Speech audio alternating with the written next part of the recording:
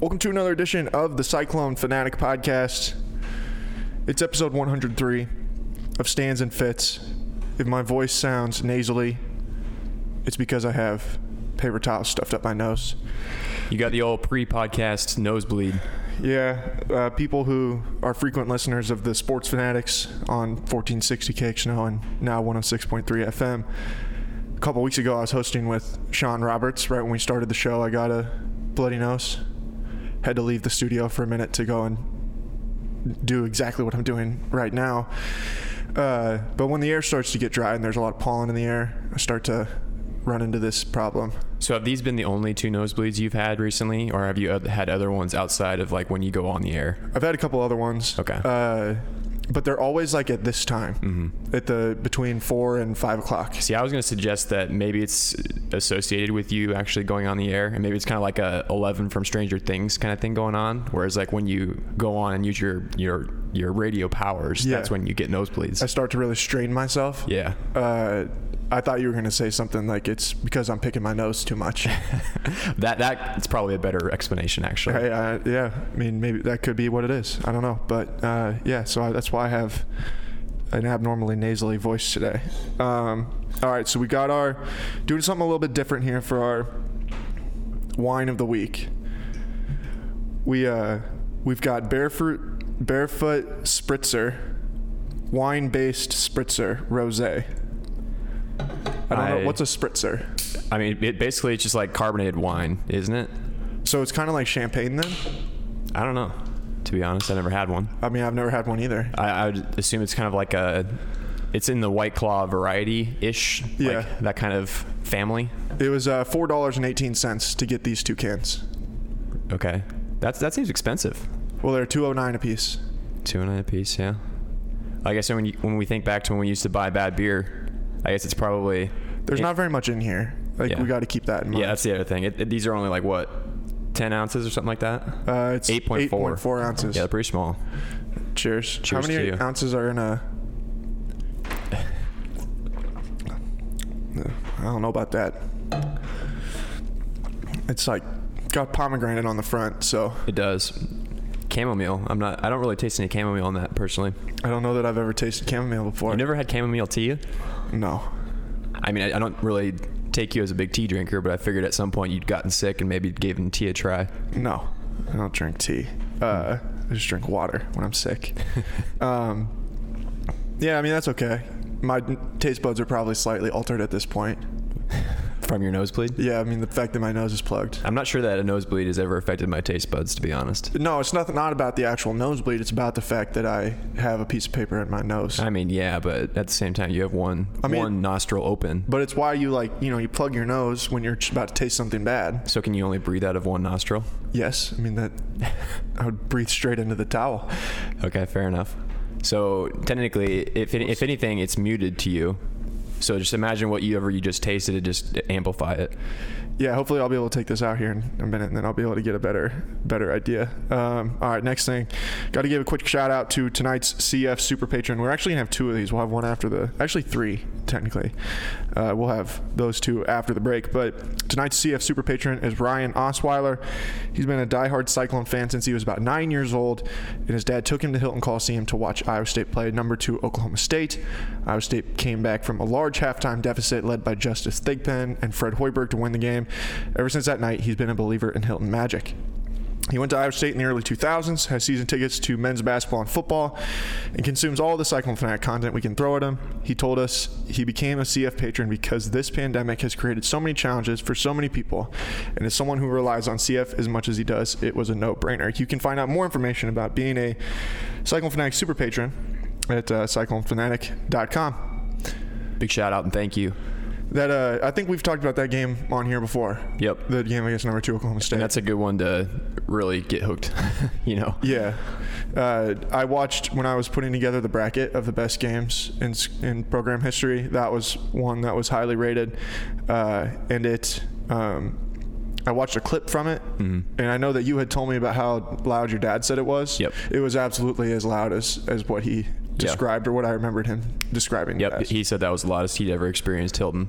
Yeah. And I mean, it was crazy. I mean, obviously I wasn't there, but yeah, I think there's a YouTube video of it, and it just looks like the entire place is shaking. Yeah, the whole build, it's shaking the camera. Yeah. And I mean, it's been loud in Hilton Coliseum before, but I don't know that I've ever seen the building shake in my time there. I think the closest it's gotten for me personally was Mike Gazelle's free throw at the end of whatever game that was, the Iowa game. And that one, it might have been shaking on the floor, but I don't know that it's ever like shaken the entire infrastructure of the building. Yeah, agreed. You know, yeah, I've only ever seen that at Jack Trice, and that's when it gets like really, really loud. Yeah. All right, one last thing before we get started. The Cyclone Fanatic Podcast Network is now fueled by Cody Road Bourbon. Find this Iowa-made whiskey today at your local liquor store. If they don't have it, demand it. Thanks to our friends at the Mississippi River Distilling Company for supporting Cyclone Fanatic. I demand some Cody Road for this podcast. We need some Cody Road right here. Yeah, man, this doesn't make any sense to me. You and I, now the longest-running Cyclone Fanatic podcast, 103 episodes we're on. Wow. I don't even think that's right. I think we've done more episodes than that. Yeah, well, we've definitely lost a few episodes too. Well, yeah. That's a whole other deal, though. Yeah, but there was at one point where we started actually numbering them, too, I think. No, we have the numbers right. I'm pretty sure about that. No. But regardless, longest running Cyclone Fanatic podcast. Which is super weird to think about. Meyer to Blythe does 2 episodes, and they get all this Cody Road. They get this Mississippi River Distilling Company. It's not fair, I tell you. Even though they're actually cool, people who have actually put on a Cyclone uniform and done really cool things. Hey, that doesn't matter. Williams and Bloom, I mean, sure, they did a podcast. They've done a podcast for 10 years? Mm-hmm. But they've done 20 episodes of the quarantine podcast, and all of a sudden they've got the bourbon. All of their countless episodes where they didn't call them a specific podcast name, those don't count. And then now look, we get nothing. We're going to the gas station to buy $2 cans of wine. I guess just think about it this way. If there's any excuse they can say, it's just because we already have alcoholic beverages on this show every week. Well, then I would say that if Chris Williams is listening right now, he needs to get out there, pound the pavement, and get us a winery deal. Ooh, yes. But then it's probably going to be a good wine, though, is the only problem. That's fair. We need to deal I'd with still accept it, though. We need to deal with Hy-Vee wine and spirits or something. Wow, shots thrown at Hy-Vee. I don't know. I'm just saying that just so that they'll give us free wine. That's true, I guess. It would be a lot easier if we had other people telling us what bad wine to drink and not go into the store. And we've gotten this one looks pretty cheap. We've gotten some recommendations for bad wines before. I think there's like 2 or 3 that we could pull out. Yeah, I'm sure we'll figure it out. All right, let's get started. There has been a lot that has happened. It seems like every time I do a podcast, there's been a lot that's happened. Yeah. Doesn't matter what episode of what podcast it is, but that's 2020 for you. Especially since we've done one. Obviously, the big story I think for us today is yesterday on Monday, Jamie Pollard and Iowa State announced that they will be having approximately 25,000 people in the stands at Jack Trice Stadium for the season opener on September 12th. What do you think? I think why Jamie made this decision. It's because the bottom line. Yeah. A lot of people probably and strongly voiced that they should not have done this, especially given that Ames is basically the hot spot in the world right now. Yeah. Based on that New York Times report that came out.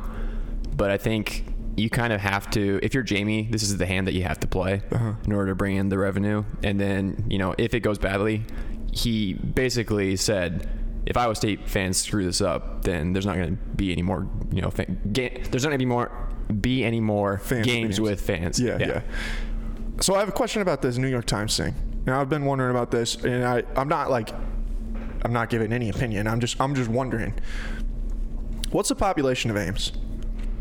In the New York Times report, I believe they quoted like 90,000 something, and I think that lined up with the actual population of Story County as a whole. Okay. Well, so here's my question.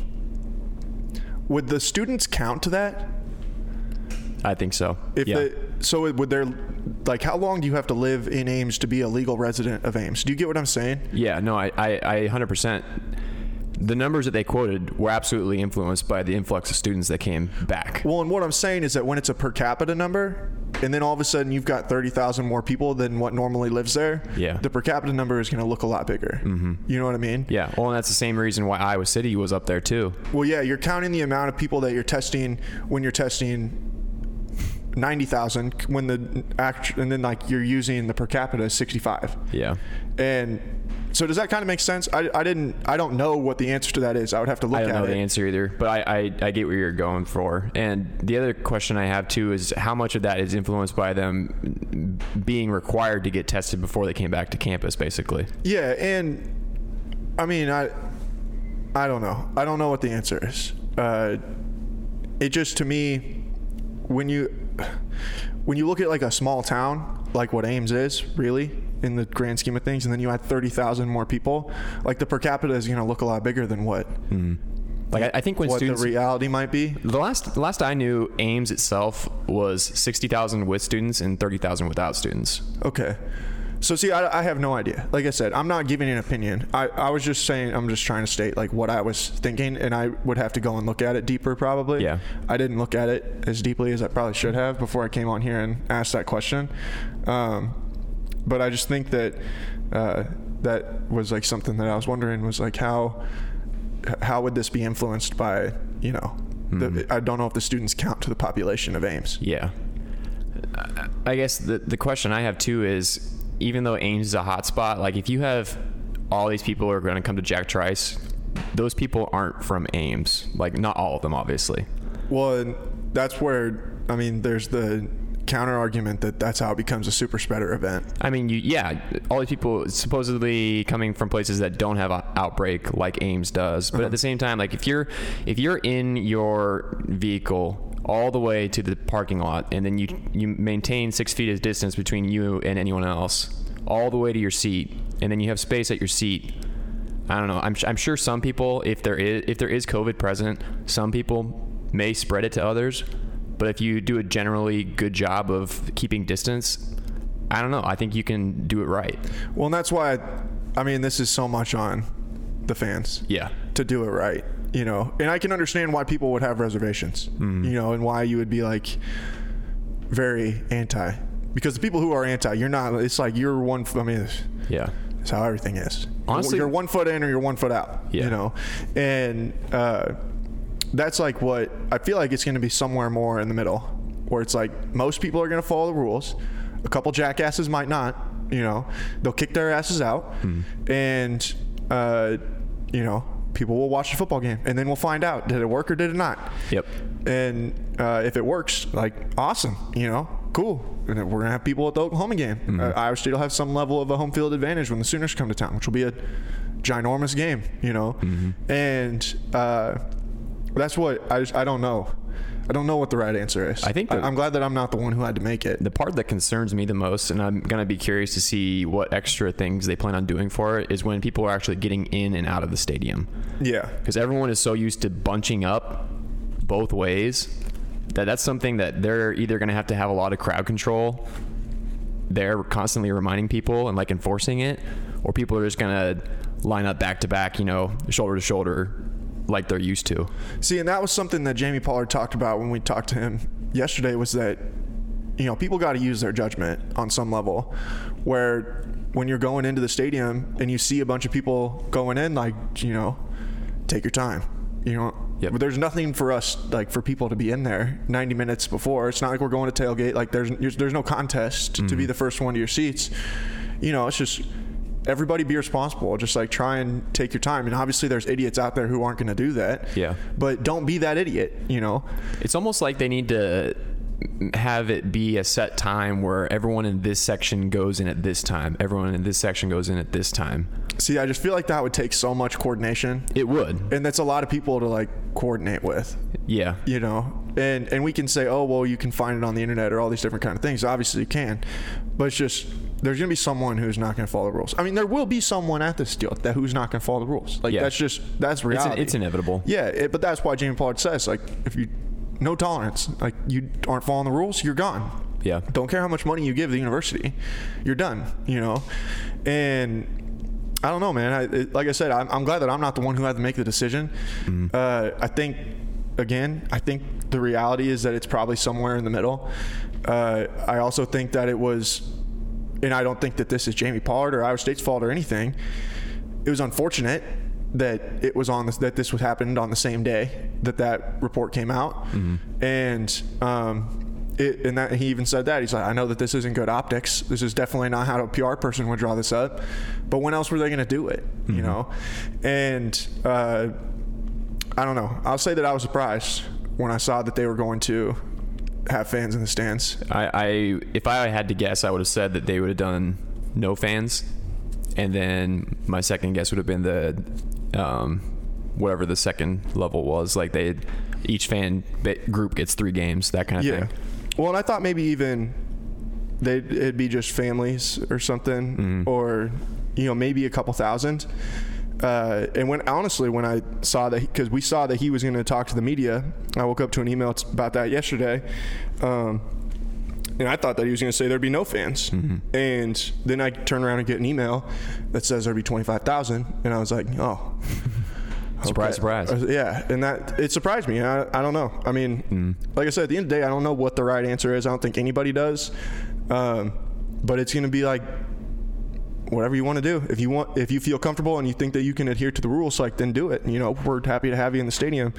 But if you don't want to be there, if you're not going to follow the rules, then don't show up. Yeah. And those are that's like the only 2 avenues in my mind. I do know, I was reading through the forums after all this news broke, and I do know a few people who said they were kind of waiting to see what Pollard would announce. And then now that they've said they're going to be 25,000 fans, some people have opted out. Yeah.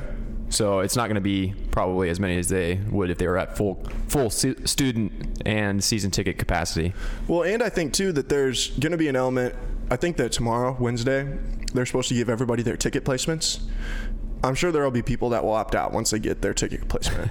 People who are used to being in the lower bowl maybe get booted to the upper bowl. Right. That kind of thing. And that's what I'm saying. Like, I'm sure that it would not shock me if the final number ended up being closer to 15. 10 to 15, and I have no reason, I have no like numbers to back that up, but just from the way he talked and the number of people that opted out after they put out the rules that there were going to be, it wouldn't shock me at all if there's more people that opt out kind of at every level, and whatever the number ends up being, those will be the diehards. Those will be the people that it's like, yeah, they were going to show up regardless of what was going on. And I hope that if you're a diehard, then you do everything to make sure that fans can keep going to games. Yeah, and be smart. Like, at the end of the day, and like I said, Iowa State's got rules. They feel confident in their rules, and they feel confident that if you follow them, it'll work out.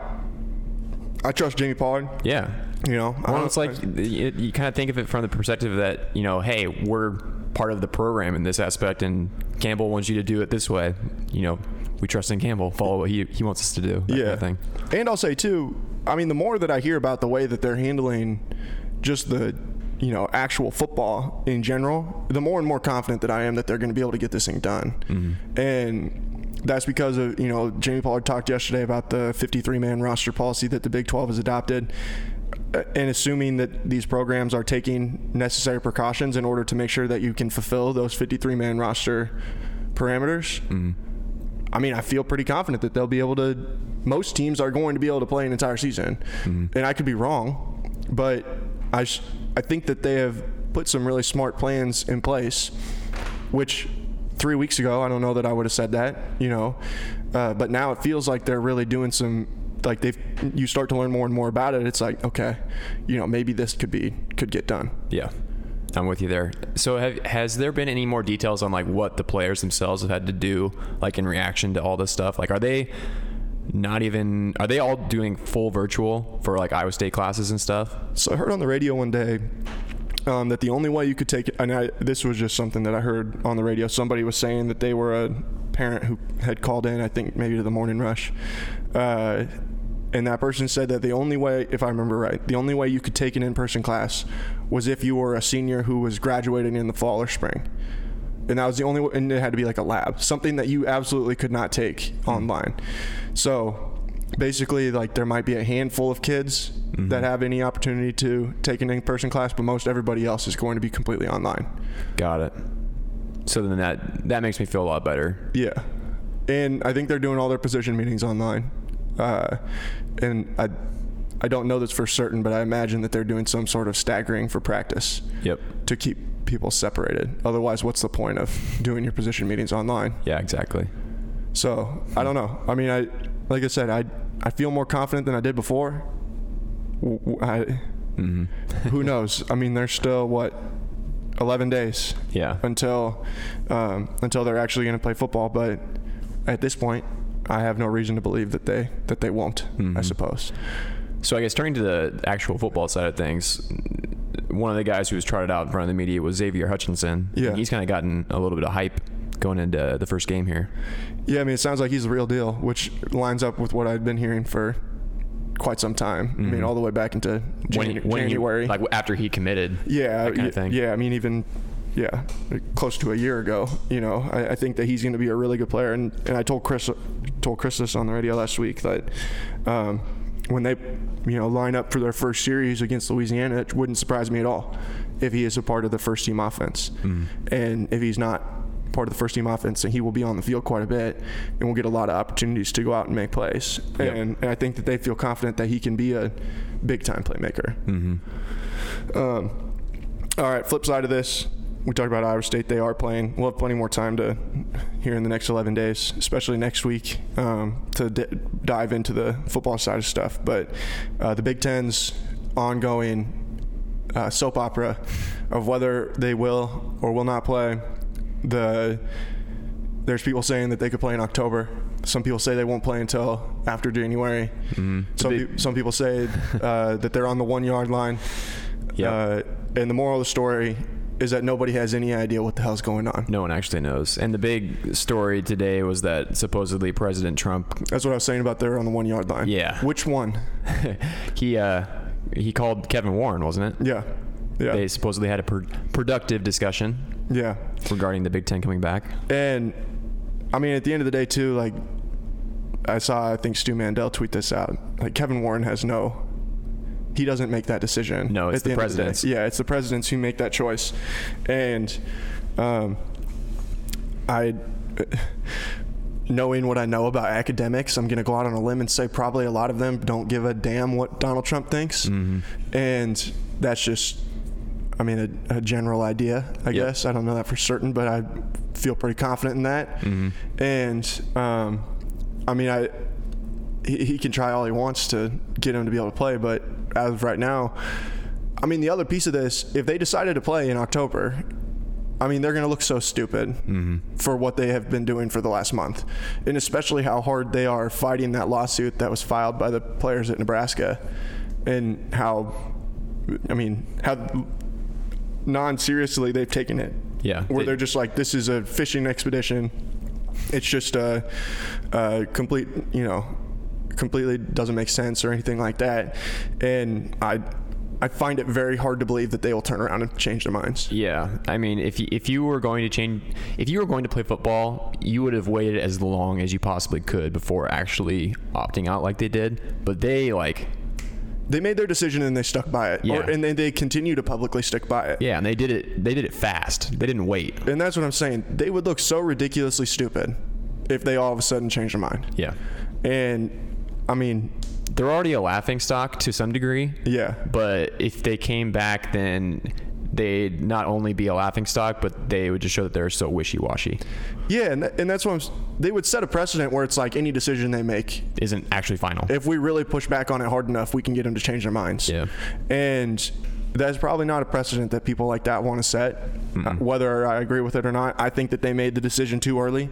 I've maintained that for a long time. I just think there was a lot more time to be able to make that choice, and there were a lot of things that we hadn't really even hashed out yet at that point. And I don't know what, maybe in the end they'll end up being the ones who look like they made the right choice. But right now on September 1st at 5:23 p.m., I don't think they were. Yeah. And I could eat crow on that, and I will. I'll admit that I was wrong, but I think that they really jumped the gun on everything. And now they're going to have to reap what they sowed. Even if fans weren't allowed at all in the Big 12, I'm still so glad that football is set to happen at this point. Yeah, and it's just goofy because it's hard to even. I'm excited. Like, don't get me wrong. I'm excited about the idea of going to a football game next week and like getting the kickoff time today, and you start to think more and more about how good the team could be. Yeah, but it's feeling more normal. But I'm excited, but also like guarded. you know, because of just how quickly it feels like it could get ripped away. If you put your whole heart and soul into it, and then, you know, by week 3, you know, there's a huge outbreak and everything shuts down, it's going to hurt so much more. Right, and that's what I'm saying. Like, I am maintaining a level of skepticism to where I'm trying to set myself up not to get hurt, you know? Yeah. Or to just not be ridiculously disappointed, which I could be. I don't know. I probably still would be regardless. Yeah. But I'm sitting here like, man, I guess what I'm trying to say, anybody out there who is like dead set confident that they're going to play football, like, prepare yourself for the possibility that you could be disappointed. Yeah, dial it back a little bit. And I'm just as excited. I want to play just as bad as you do, but I'm still sitting here like, you know, who knows what could happen in 3 weeks. Things have changed. Things change so fast right now, and every day there's something new. The old school Iowa State fan in me just thinks like the more games that Iowa State wins, the more likelihood that things will be shut down early. Yeah. You know, it's like things will be looking great.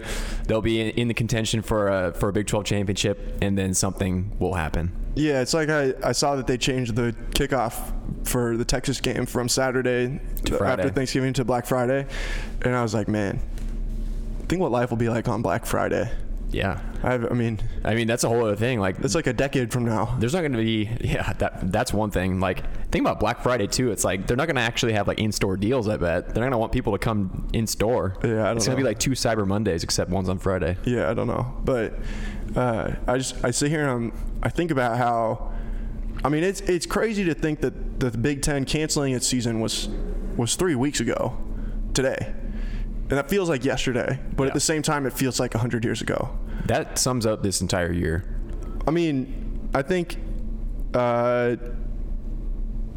6 months to the day when we are getting ready to kick off at Jack Trice Stadium on September 12th will have been when we were coming back from Kansas City after they'd canceled the Big 12 tournament. Wow, that doesn't feel that long ago. But at the same time, so much has happened. Yeah. No, so much has happened in that time. Sorry, my bad. I was trying to cough. For some reason, I don't have any hearing in my right ear now. That's weird. Oh, I don't. No, you're fine. As long as you can still hear both of us, that's all that really matters. Yeah. I mean, I can hear you. I can see that it's registering. But please stop coughing. My bad, dude. But yeah, I feel like I've aged like 10 years in the last 6 months. Oh yeah, my mood has been like many people, just down compared to normal. You know. Yeah, it's hard to have energy to talk about football because you're like, man, it's like I said, like I'm excited, like I want to be excited, but at the same time, I don't want to get too excited. Mm-hmm. All right, next thing, Iowa State announced today that they will be wearing patches on the left shoulder of their uniforms to honor Jack Trice. I'll say that they look slick. They do. They look really sharp. And they should stay there forever. Absolutely. They shouldn't come off. Like they permanent additions. Yeah, I mean, it's a great honor for a great guy. Never more relevant than it is right now, I would say. Yeah. Just keep it. It looks great. Yeah, and it keeps his legacy in the forefront. In the forefront all the time. Mm-hmm. And you know, whenever someone sees that maybe doesn't know that story, they'd be more inclined to look it up than you would just because you hear Jack Trice Stadium. Mm-hmm. And yeah, I mean, I think it's a cool thing. Doesn't surprise me to see them do something like that. I wasn't sure what they would do, but I figured there would be some sort of element. Yep. And like I said, I think that's something that should stay on the jerseys forever. Mm-hmm. Last thing before we take a break, yesterday it was announced Memphis transfer point guard Tyler Harris given a waiver from the NCAA for immediate eligibility. Going to be playing point guard for the Cyclones this winter. Yeah, this is kind of needed depth at that position, I think. I would imagine he'll be a starting point guard. You think so? Yeah. If I had to guess, yeah.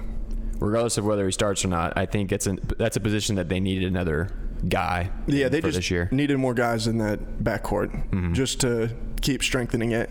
Yep. I mean, I think that they got the potential to have a pretty. I don't know how to feel about that team either. You know, you got a lot of different pieces, a lot of guys that we haven't seen play at the college level, and it's like where you've got the puzzle, and you've got like 3 pieces that fit in the correct spot, and then all the rest of them, it's just like, okay, well, here we go. Yeah, and it seems like the individual pieces themselves like have some talent.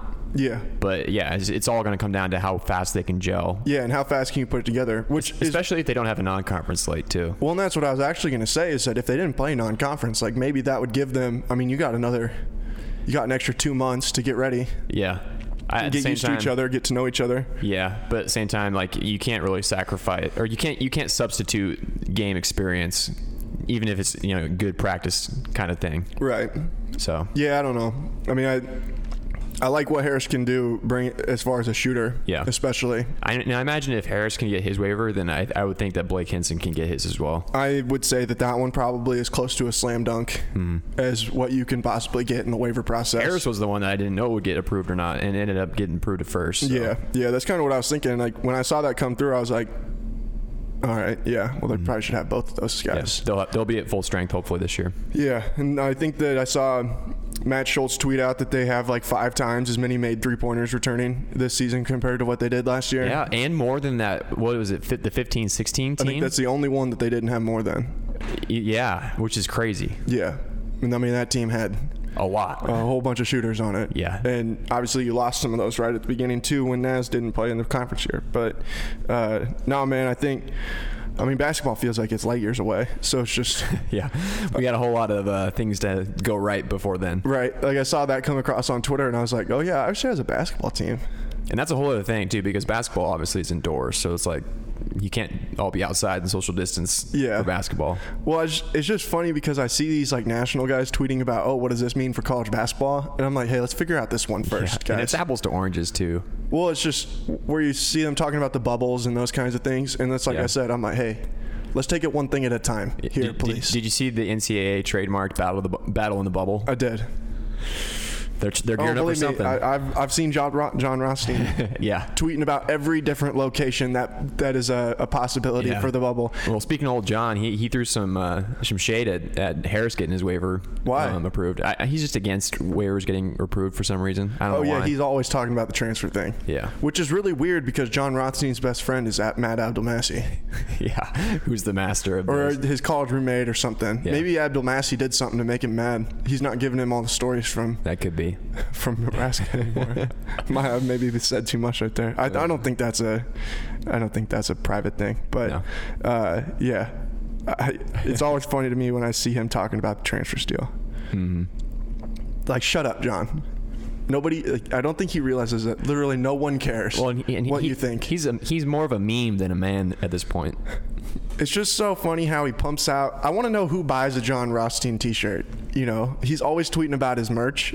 And I'm like, who do you think is buying that? And another question, like, if you're like ranking your college basketball writers, like, who puts John Rothstein at number 1? Well, and all the shirts have his slogans on them, and it's who is like, man, that one's so good that I'm like, yeah, I'm gonna go and get that. I bet a lot of people in West Virginia have bought the death taxes West Virginia or whatever it is. Yeah, Bob Huggins. I thought that was Wisconsin. Whatever. I'm sure he's used multiple. The one I remember always is Jay Wright or Villanova is a Fortune 500 company or something like that. It's something about Fortune 500. Mm-hmm. He has a Chris Beard one. I can't remember. I don't know. West Virginia tougher than a night out or night at your in-laws. Weekend at your in-laws. That's it. Yeah, that's a pretty good one. Yeah. But I still would never want that t-shirt. Well, it's almost the kind of thing where you would never want it, but at the same time that makes you want it more than anything because it's just a joke. it almost makes me wonder if someone else said that and he saw it and thought it was funny and he's like, oh, I'm going to use that one. Oh, probably, yeah. Yeah. Like, I want to know how many of these anybody who's ever listened to him talk, I'm like, man, I don't believe that John Rothstein actually has like the wit to think of some of these things. Not when he's... But that's why he uses the same jokes over and over again. Yeah, no, especially like the way he texts coaches, that weird like good luck coach that goes before every game. Like 300 coaches. Yeah. Yeah. And like some of the coaches never respond ever. Who was it that put that out? Was it Awful Announcing or something that had the screenshots of all of his text messages? Yeah. Man, what a... Cringy. What a goofball, dude. Mm-hmm. Oh, my goodness. All right, we'll take a break. Too Hot and Not when we come back on Stains and Fits on the Cyclone Fanatic Podcast Network.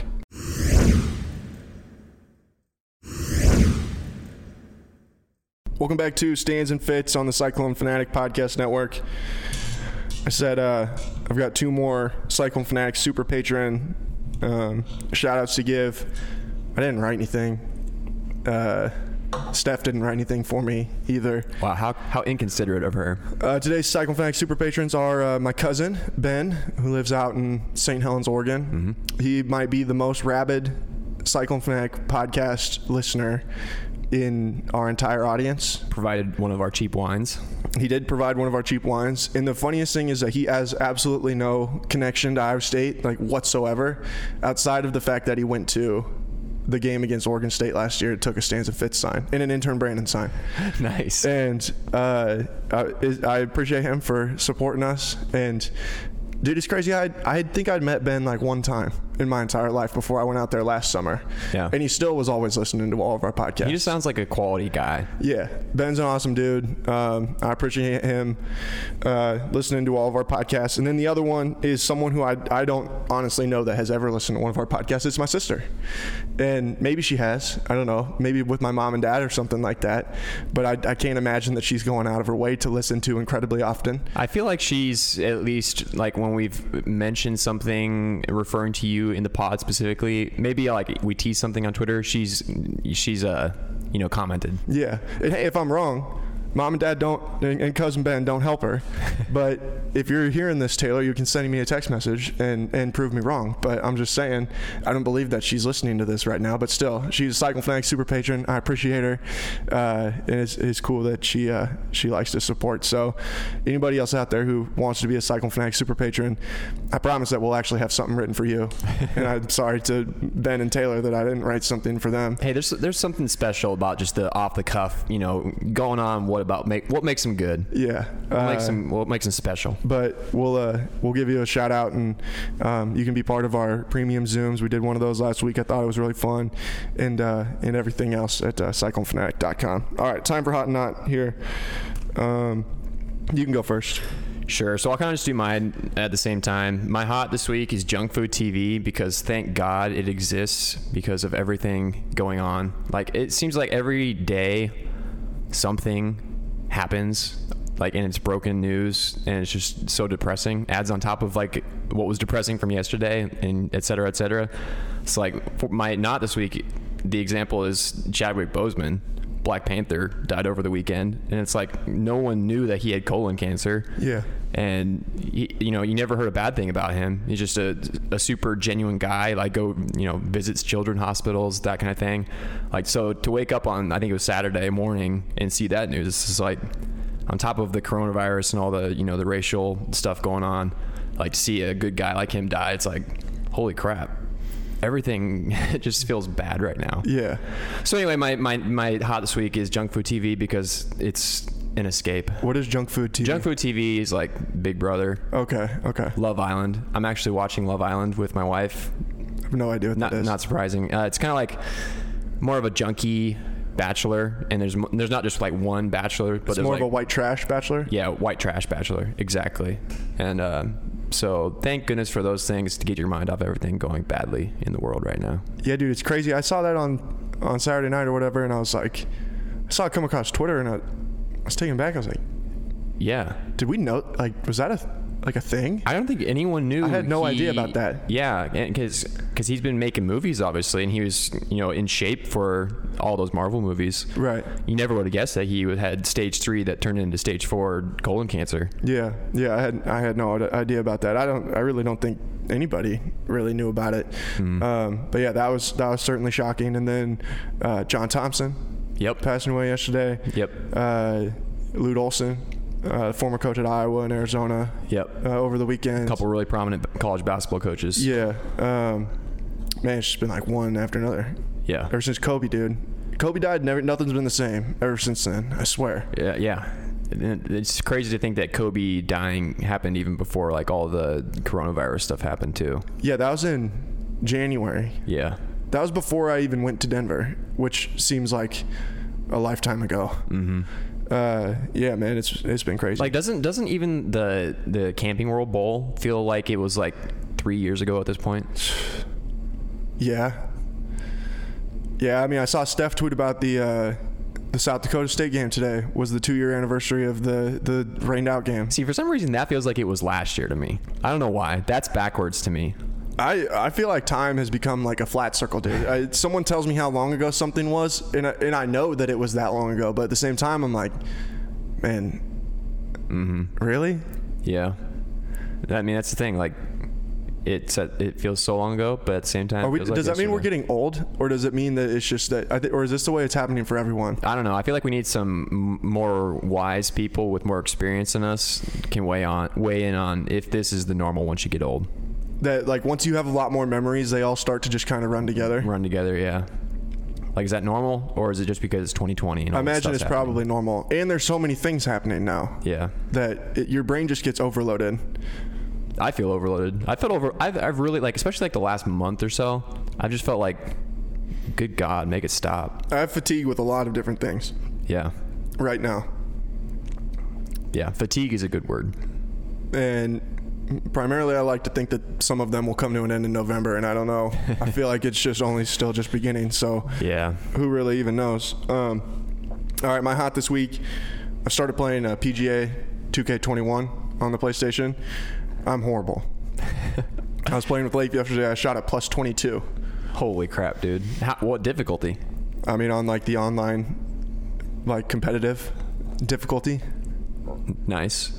I've considered getting that game mainly for the course editor. Have you tried that out yet?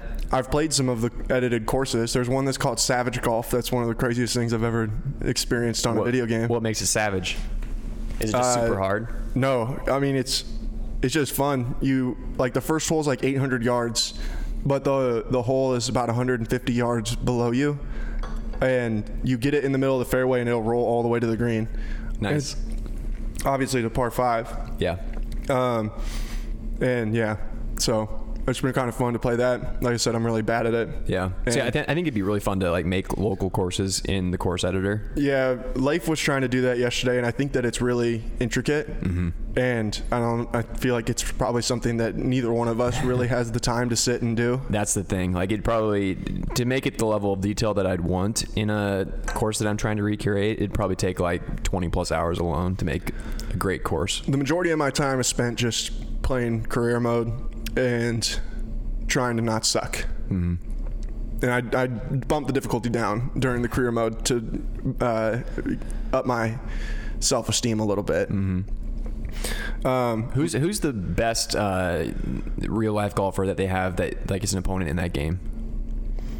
Justin Thomas, probably. Is it? Okay. They've got Justin Thomas. He's the cover athlete, isn't he? Yeah. Sergio Garcia, Matt Kuchar. Because Tiger's not in it. No. Rory's not in it. No. DJ's not in it. No. Okay. I mean, there's only like a handful. I think there's only like a dozen or something like that. Bryson DeChambeau or whatever his name is. Ian Poulter. You see him and you're like, oh, I know who that guy is. Yep. Tony Finau. He's up there. Ian Poulter was in... the one Tiger Woods game I owned for GameCube back in the day was Tiger Woods PGA Tour 2004. And Ian Poulter was one of the golfers in that game. I'm surprised you didn't have any of the other Tiger Woods games. Well, like it was the kind of thing where once you get one version of the game, like my family never had any reason to get any other version of the game. Yeah. Like had it been up to me, I probably would have bought it like maybe every other year. But that was a good game though. Like there's no other reason to get any other version. It was that good. Man, I remember when they dropped the one that had the Masters on it. Yes. Back in the day. Yep. And in that one, you could get so good that you'd be shooting you'd be shooting 50 under or something. Yeah. You know, like getting hole in one on a par 4. Mm-hmm. And it's considerably harder to do that now. I was quite disappointed when I realized, like, wait, I actually have to be good at this game? Yeah. And especially, like, if you were to crank it up to, like, the highest difficulty, like, doesn't it take away, like, everything on the screen and it's just literally you have to do everything by feel? Yes. That'd be insanely hard, I feel like. The swing speed is really touchy, and I don't know, man. It's really hard. I don't even know how to put it into context, but it's just like with 2K, dude. They've tried to make it so realistic. Yeah. You know, like in golf, like you can't swing the club perfect every time in golf. I mean, it's just not realistic, you know. And then they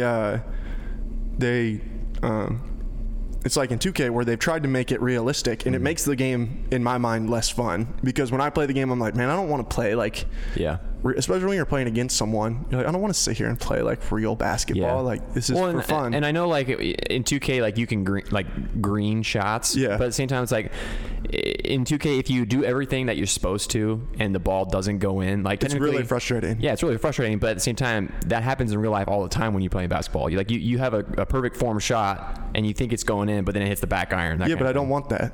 Yeah, I know. I don't want that. Like, I want to just play. I agree. I just want to play and, I want to dick around. I don't know. Yeah, and that's the thing that separates real life from sports video games. Yeah, and it's like I remember back in the day when you could play like 2K11 and get like 150 points in my career. And literally all you did is the second that someone shot the ball, you ran to the other end and they'd outlet it to you for a dunk. And you do that over and over and over again.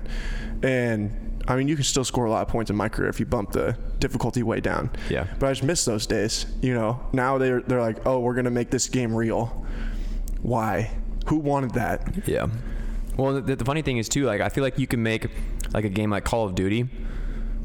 I feel like you can make that game more real. Like not let people pump you full of bullets and that kind of thing. Right. Not to get too graphic or anything, and it's like in Call of Duty, you run way faster than you do in real life too. So it's like I feel like that game you can make more realistic, but these sports games you can make not as realistic as you're trying to make them. Well, I almost want them to have a setting in there where you can make it like an arcade mode that resets it to kind of how it was before, when it really was meant to be a video game and not a simulation. And like my friends and I back when I was in college, we would play 2K and we'd play as a drinking game. Dunks and threes are drinks. And like every shot would be a dunk or a three. You can't do that anymore now. If you shoot that many threes, you're not going to score. Well, it kind of brings me back to the game NBA Street Volume 2 specifically. Yeah. Like those games were a blast to play. And they were so unrealistic, but it was still basketball, and it still had like Kobe and all these people, real life players. So it's like it makes you wonder if there's a market for that kind of game. Oh, absolutely. Nowadays, I mean, honestly, that's kind of what the park is. Yeah. On 2K, I'm interested to see what they'll do with the next gen on 2K. 2K has been disappointing me, but it's just I understand that it's difficult, and they've probably reached a lot of the limits of what they can do on the current gen. Yep. So when they come out in the next gen, I'm excited to see what that will bring. Are you going to be a first adopter for a new gaming system? I mean, it'll probably depend on how difficult it is to get, and we still don't know how much it's going to cost. Yeah. If it's pushing $1,000, it's going to be a no for me. Yeah. I mean, we'll see. I would like to have one. Yeah. But obviously there's a lot of variables that go into play. Yeah. Primarily money being the main one. Yeah. But yeah, no, I'm excited to see what that looks like. Did you watch the Call of Duty trailer for the next one? Dude, it looks dope. It was shot on the PS5. Is it Cold War? Yeah, shot on the PS5. I saw that they had Ronald Reagan. I saw a screenshot of him. They do. The story mode in there looks cool, but I'm excited to see like what the multiplayer gameplay and stuff looks like on the PS5. It was, looked like a movie almost. Yeah. It's kind of crazy. Like, you think back to when like the Nintendo 64 and those kind of game systems came out compared to like the ones right before them. Like those graphics seem so good. And like, even like looking back, like you in my head, I imagine Mario Kart 64 like being way better graphics than it actually is. Yeah. Looking back now. And it's like looking at what they're actually doing with graphics now. It's like it's actually realistic. Right. It makes it look so lifelike. Well, I remember the first time that I ever saw the like 2K7 trailer on the Xbox 360, and it was like, oh my god, it's not gonna get any better than this. I was like, what? Yeah. You can see the sweat, and now that's been every game, every 2K, every time they come out with a new console, it's like, look at that sweat. There's more sweat. and that's what the joke was when they put out the Zion teaser. Was like, look how much more sweat there is on Zion. And that's like the one gauge that we have for how good of a console is going to be. Yeah, I feel like it's like, man, there's a lot of sweat there. Sweat is absolutely the number one thing. And the other thing I remember standing out to me was like when their shorts like moved. Yeah. That kind of thing. Like it looked like cloth as opposed to like graphic. Well, and then you'd actually watch the gameplay, or you'd actually play it, and it would be nothing like that. Yeah. It was just the trailer. They specifically made it look awesome. Madden is the all-time one, though. Yeah. With the gameplay looking nothing like what the trailer did. Yep. If anybody has never seen the Madden, this probably had to have been like Madden 06 with Donovan McNabb on the cover, I think. go and watch that trailer. The games don't look that good now. 2 generations later, we haven't seen what the PS5 gameplay will look like, but man, it is something else. Yeah. And it's like, wow, they were really ambitious with making this thing. It looks like Pixar came and made their trailer for Madden 2K or 2006. Yeah, they probably blew half their budget doing the CGI for those. No, that's like literally what happened. That's why Madden has been in a hole for a long time, because they tried to make it like that. And this is a real thing. Yeah. Really? Yes. Yeah. That they made like a concept trailer, and then the guy was like, yeah, we want the game to look like that, and they're like, well, we can't do that. Yeah, no. Or like it's gonna cost a crap Yeah, ton. no, they're like, no, like we can't do that, you know. And that's why like the crowds and stuff, they tried way too hard to make the crowds look real, and tried way too little to make the game actually look real or play real. Yeah. And yeah, it set them back like 10 years. Go look that up. I'm dead serious. That's a real thing. That's another thing though. I want 2K to get back into the NFL. Well, I know that they got a license, and then all of a sudden Madden or EA bumped their licensing deal way up. So the NFL basically just used 2K as a way to. But I was reading that they could make like a simulation. So you know, an NFL Street type game. Obviously, it wouldn't be NFL Street because that's what. Still though, that was still EA's game. But yeah, well, yeah, and anything like NBA Street, like I'd love to see that kind of game come back. Yeah. Dude, NFL Street was awesome. You could run up on the wall. I never played NFL Street. Oh man, it was crazy. It's basically like what the yard is on Madden now, or like Superstar KO and stuff like that. So they've kind of brought those modes back, but man, those games were ahead of their time, man. Yeah. I remember on NBA Street, the last mission the original one, not Volume 2. The last mission you had to beat to win like the story mode was you had to play a team of 5 Michael Jordans. And like you would have to play a whole bunch of teams, and you'd pick up a guy every time you would win. Yeah. And then the last team was all Michael Jordan. So did you beat Michael Jordan's? I don't know. I was probably like in second or third grade, so probably not. I mean, or probably I did. I don't know. But I would love to see them do something like that again. That was a fun game. All right, my not this week, considerably less happy topic. I imagine that you saw my tweet on Sunday. My not this week is German Shepherds. Had quite the exciting Sunday, not in a good way. Woke up Sunday morning, was on my phone, like walking, you know, so I wake up, Lolo and I are going for our walk. And I'm on my phone walking a little ways down the way from my apartment, and there's this old guy that always is out working on trucks in the morning. Every day is out there working on trucks. And like when I walk by, you know, I wave. I mean, we've been doing this for like 3 years. We've got this whole thing. Walk by and I wave, and he's like, man, it's a beautiful day today, because it was the first day that it wasn't 100 billion degrees outside. And I was like, yeah, man, it is. I was like, I hope you have a good day. He's like, yeah, you too. And just as he says that, I see a German Shepherd come sprinting out between the buildings, like dead ass sprint. And I was like, I didn't even have time to react, and it ran up to Lolo. And like a lot of times, like, I mean, dogs come up to each other and sniff each other, and it's like, it is, you know, it's all good. And so I didn't really think anything of it. This dog came up and picked her up by her neck, the back of her neck, and started swinging her around, like shaking her back and forth. And I was like, you almost I'm sure you were in shock. Yeah, but I was like trying to get this dog to drop her. And I hate to admit this, but I mean, I kicked the dog because I was like, you like, have to. You have to try to save your dog. Yeah. And then Lolo's like screaming out on the street, and I've got like all these people running out to me. And I hope I'm not like, that's not, the PETA people can't be mad at me. My dog was about to die. It's I swear to God that thing was going to kill Lolo.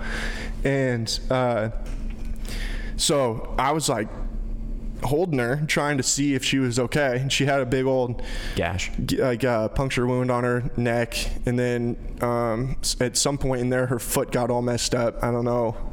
Things happen really fast. Yeah. And the guy like came running out, and he was like, dude, I was just watching that dog for someone. He's like, man, like, is she okay? And all this stuff. And I was like, no. I was like, what do you, like, do you think that she's okay? She got attacked, like unprovoked. She just got jumped by out here on these streets, man. Like, these streets aren't safe anymore out here. Yeah.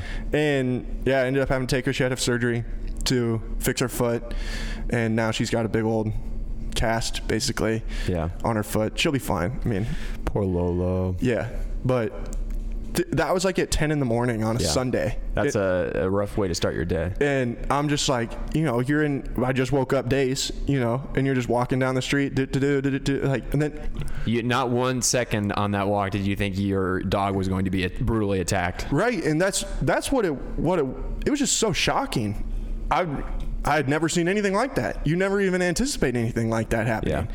Yeah. And that was the first time in my life I think I've ever had a negative interaction with a dog, where a dog I could tell was genuinely mean. Yeah. And I was so shook by that. Yeah. And so the moral story, keep your dogs on a damn leash. Like, I don't know, or keep them inside. I don't know what happened. Yeah. I have no idea what happened on that guy's end. I didn't ask any questions. I was more worried about my dog. Yeah. And especially if it's not your dog. Yeah. Like, if you don't know how that dog is going to react 100% of the time, then like it would make sense in my mind to, keep tabs on them, keep them on a leash. Yeah. And or even if it's like in the house and it just bolts out the door. See, that's what I'm saying. I have no idea what the circumstances were with this dog. Yeah. I just know what happened in the brief interaction that I had with it. And I mean, I was just, I now 2 days later, I'm like still trying to process where I'm like, man, I have considerably less trust for other dogs than I ever did before. Yeah. Like I said, I never had a negative interaction with a dog before. Yeah. Before that one. It's probably an outlier, kind of thing. That's just, you happen to run into a bad dog on a bad day. Yeah. Kind of thing. Like, have you ever seen? Like, I've never really experienced that kind of in person myself. No, but at the same time, I'm not gonna necessarily say that. I don't know. I'm not surprised, but at the same time, it probably was an outlier. Yeah, yeah, because like Lolo's been around a lot of big dogs. I mean, my roommate had a Malamute. That's a huge dog. Yeah. Another one of my best friends has a German Shepherd. This German Shepherd was tiny compared to him. Yeah. And like him and Lolo were like buds. So when this dog came running out, I was just like, oh yeah, Lolo has never met a dog that she didn't like before. Yeah. And then this is just like, all of a sudden went 0 to 100 in about 2 seconds. And I have seen the pictures. Lolo's bumped and bruised, but she is still chugging along, it appears. So I can tell you, if the dog hadn't ran away, I would have been saying you should have seen the other guy, because man, I was red hot. Yeah, I was ready to burn the world down. Yeah, Lolo wouldn't have any chance against the German Shepherd. I mean, Lolo's just a small dog. But I would. Yeah, you would. Dude, and I say that jokingly, but man, that was something else, dude. Still got me shook. But she's good. She acts like nothing even happened. I mean, she saw a dog the other day and wanted to go and say hi, and I was like, yeah, no, we're not doing this anymore. Glad she's okay. Yeah. All right, thanks, man. We'll talk to you again in a couple weeks, and hopefully we'll be recapping a victory. Sounds good. All right, thanks everybody for listening. We'll talk to you. Don't forget, Jared. Dude, I forgot I did all my other things that I had. That tomorrow night, the Cycle Fanatic virtual, or not tomorrow night. When you're listening, it'll be tonight. Cycle Fanatic virtual kickoff party, 7:30. Wednesday night. On all of our social media platforms. If you're just on Twitter, it'll show up at the top. Everybody's seen that before if you're on Twitter. And on Facebook, you can set it up to send you an alert when that's beginning. I can tell you right now that we've got Brett Meyer, former Iowa State quarterback, now the co-host of Meyer to Blythe podcast on the Cycling Fanatic Podcast Network. We got Jay Jordan, and then I think we've got Ben Bruns coming on the show. So some good football minds. Wouldn't even shock me if C-Dub may possibly added somebody more. I don't know. I have no idea if that's true, but I'm just saying that I have no idea sometimes what Chris Williams is going to do. So it could happen. But all right, thanks everybody for listening. Hope you guys will tune into that, and we'll talk to you again soon. Peace.